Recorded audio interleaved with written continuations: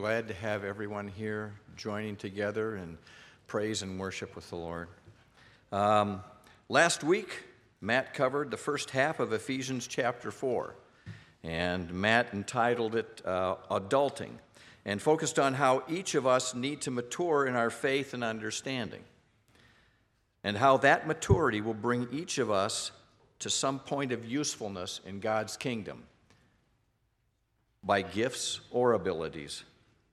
You see, when someone finds forgiveness and hope in Jesus Christ, it is not only for their good, but for the good of the kingdom and all who will come in contact with that person.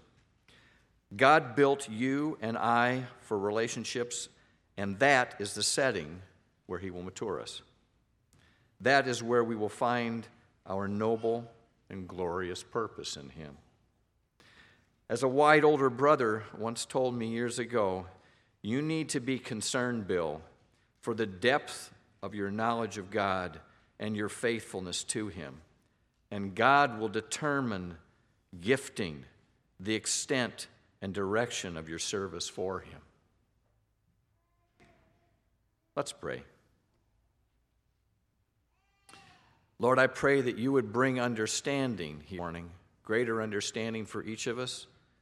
Lord, I pray that you would silence all those distractions that are in our lives, things that have caught our attention, that even now are distracting us. Please, Lord, free each one of us in here from those things and from the demons who would try to bring us low, Lord. Lord, please give us all ears to hear what you have to say in your scripture and help us to grow in faithfulness. I pray in Jesus' name. Amen. Well, let's look today at today's passage. It's in Ephesians chapter 4, verse 17 through 32. You'll find that in the Pew hymnal on 978. If you want to look in 978, that's where we'll be beginning.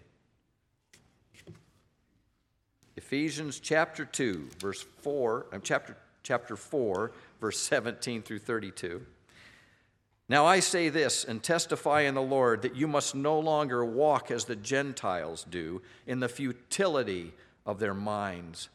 They are darkened in their understanding, alienated from the life of God because of the ignorance that is in them. Due to their hardness of heart, they have become callous and have given themselves up to sensuality, greedy to practice every kind of impurity. But that is not the way of Christ. Assuming that you have heard about him and were taught in him as the truth is in Jesus, to put off your old self, which belongs to your former manner of life and is corrupt through deceitful desires, and to be renewed in the spirit of your minds, and to put on the new self, created after the likeness of God in true righteousness and holiness. Therefore, having put away falsehood, let each one of you speak the truth with his neighbor, for we are members of one another. Be angry and do not sin. Do not let the sun go down on your anger, and give no opportunity. Let the thief no longer steal, but rather let him labor, doing honest work with his own hands, so that he may have something to share with anyone in need. Let no corrupting talk come out of your mouths, but only such as is good for building up, as fits the occasion, that it may give grace to those who hear. And do not grieve the Holy Spirit of God, by whom you were sealed for the day of redemption. Let all bitterness, wrath, anger, and clamor and slander be put away from you, along with all malice. Be kind to one another, tender-hearted, forgiving one another. God in Christ forgave you. So let's start with verse 17, where it says, Now this I say and testify in the Lord, that you must no longer walk as the Gentiles do in the futility of their minds. You know, back then, at the time this is writing, pretty much everybody walks. A few people might have a horse or two, but not very many. Everybody navigates life by walking. And so walk, the word walk, became a symbol of one's choices and the direction to their life. how and where you chose to walk was like people today saying that they're choosing a lifestyle. Our take us down a path. And Paul is reminding the Ephesians not to take the path of the Gentiles. So back up a little bit. Just who are the Gentiles? Most of you know, but I think maybe some might not. So God chose Abraham and his descendants, the Jews, to become the nation through whom he would reveal himself and his plans and his purposes for all other peoples of the world. The Gentiles are the other peoples. Could be you and me. I'm not Jewish. Scripture speaks of Jews and Gentiles. Paul helped plant the church in Ephesus, and he spent years with them. Paul knows who he is addressing when he's writing to them. The church is made up of nearly all Gentiles. So why would he be writing, "No longer walk as the Gentiles do"? What if Paul wrote a letter to us saying, "No longer walk as the Americans do, in the futility of their minds"? How would that strike you? What was he after? I don't think he's trying to be insulting, because he knows them very well. They're friends with him. I propose that Paul is trying to address the Ephesian culture, its history, influence on them. So let's look at some of that history. I'm going to go back about 500 years before Paul's there in Ephesus. Ephesus at that point had been embracing the Greek gods to explain the reasons for why life is the way it is.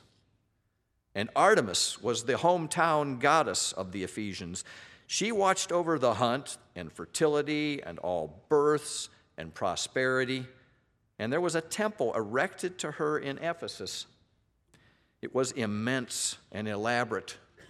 It covered an entire football field with 60-foot marble columns holding up a roof. It was a source of pride for the Ephesians, and it was also one of the 7 wonders of the ancient world. Greek gods were a really big source of profit for Ephesus. About that time, 500 or so years before Paul was there, the Greek philosophers were coming onto the scene, and they were departing from the Greek mythology of human-like gods controlling nature. One such philosopher was a guy named Heraclitus from Ephesus, and he was one of the first ones. And he and others after him were looking for, among other things, the Logos. That is a word that means reason or purpose. Trying to find the reason or purpose of things. They didn't think it was these human-like gods. In contradiction to the idea of many gods, these ancient philosophers thought there could be a different explanation, and some reason that if things seemed designed, there was a unifying force or a designer. And whatever was designed had a purpose, a logos. And if that purpose was discovered and cooperated with, then the beauty of that creation would be fulfilled and set free, and it could reach its potential. Conversely, if we worked against the created logos, the created order, it would work out pretty poorly. So now I'm going to give an absurd example to make a point. If in my foolishness I decided to paddle my canoe down my gravel lane, I would soon run into the hard reality that my creative freedom can't overcome the friction of the road. The canoe's design and purpose, or logos, would be violated. Things would go pretty poorly. But if I pushed off that same canoe into a lake or a stream, I would paddle and glide, and the beauty of my canoe would carry me on my way. That's what they mean by logos, the reason or purpose.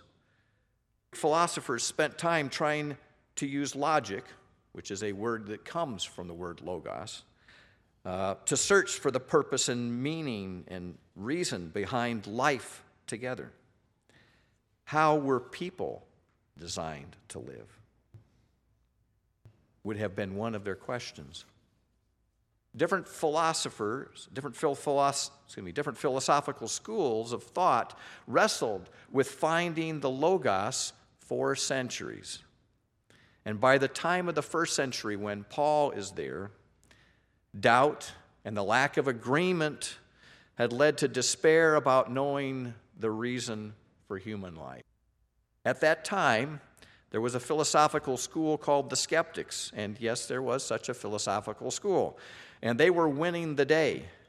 If there was no reason to life, why couldn't you live and believe anything you wanted? After all, who can know for sure? They were skeptical.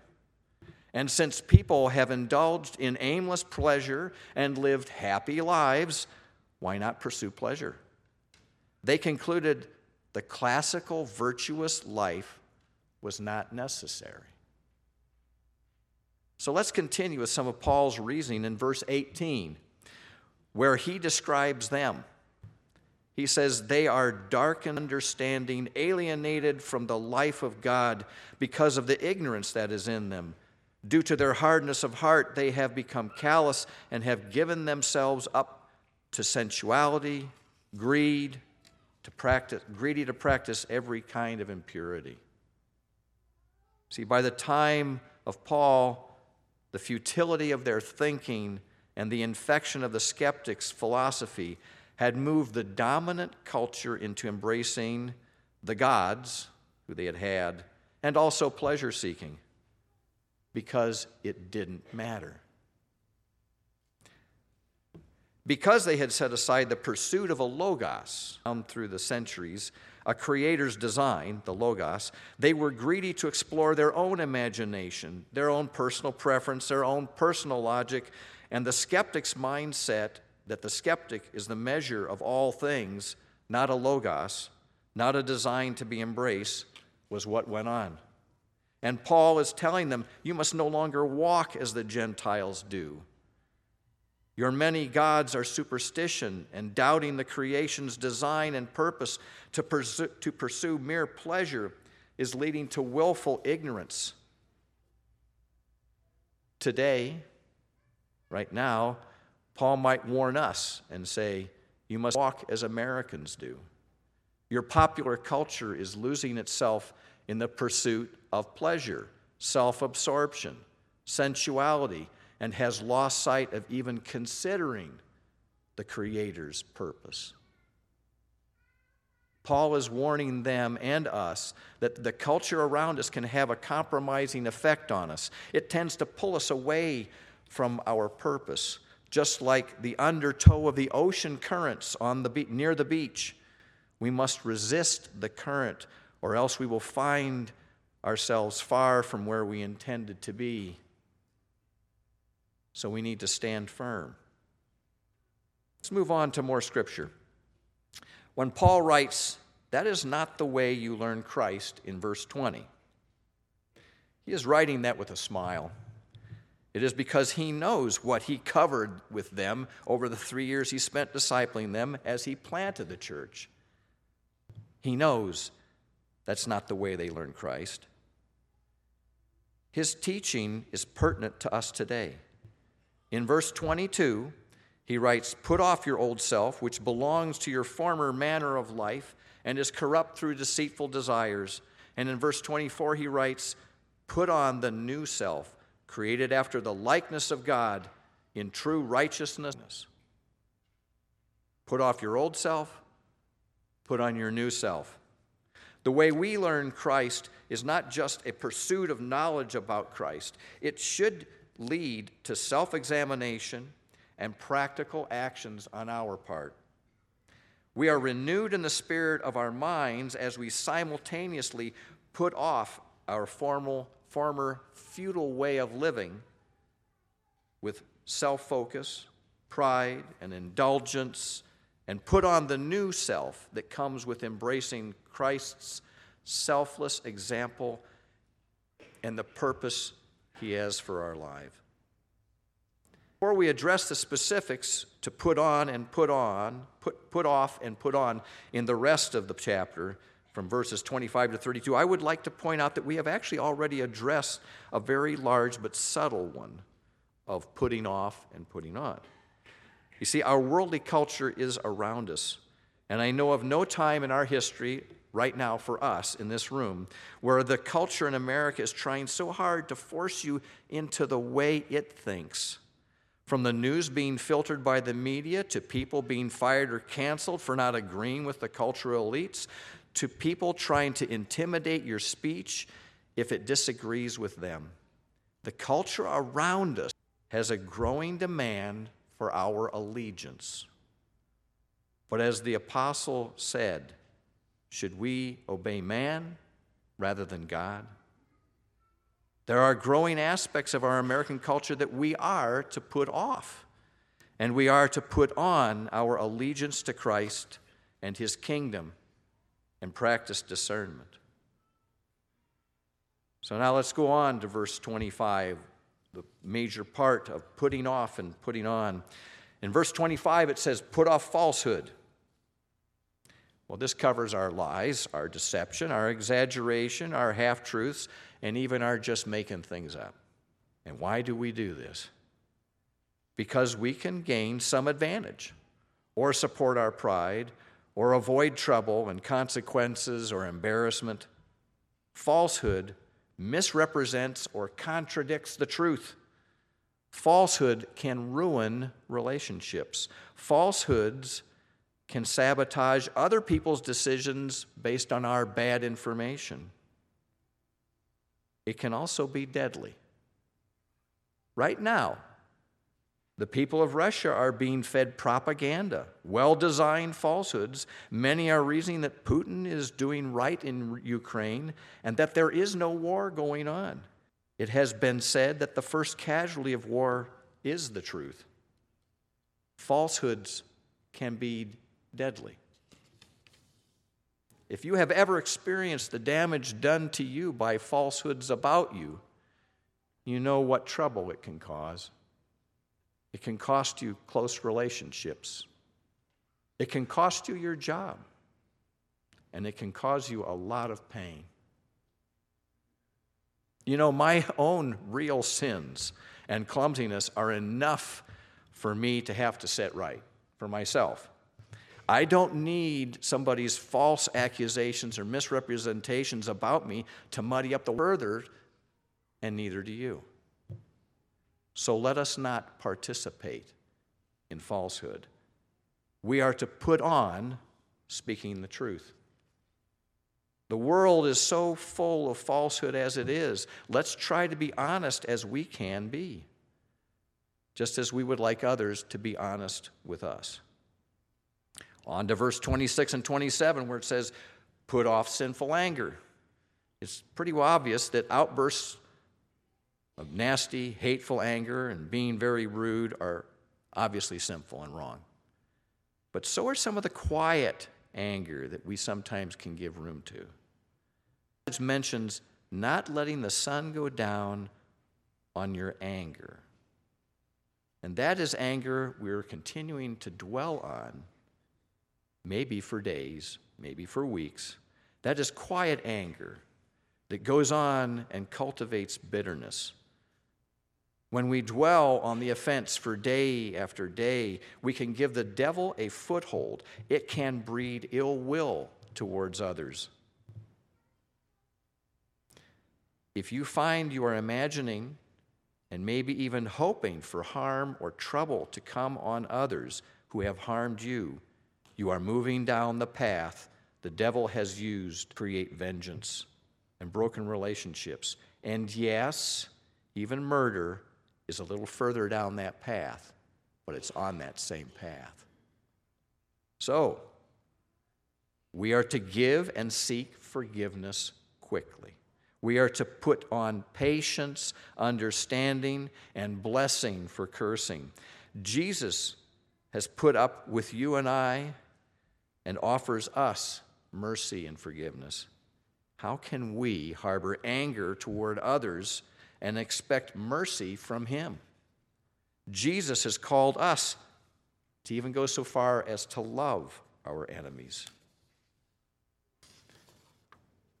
Verse 28, another put off stealing. The whole motivation and mindset behind stealing needs to be put off. When I covet things, I am letting things be the answer to my hope for happiness. My love for things that I can see tempts me away from the God I cannot see. The devil lies to me that things are the ultimate, and I must find my joy and happiness in them. I'm already prone to let my life revolve around me. He just nudges me along. When I move under the mercy and forgiveness of Jesus, my allegiance changes, and God's priorities become mine. I put off my self-centered focus and put on God's priorities, and God wants me to love my neighbor as myself, which means I no longer look at my work as only a way of taking care of my wants, but now I look at my work as a way to gather enough to share with others in need. Put off stealing. Basically, put on generosity. Verse 29, another put on is put off corrupting talk.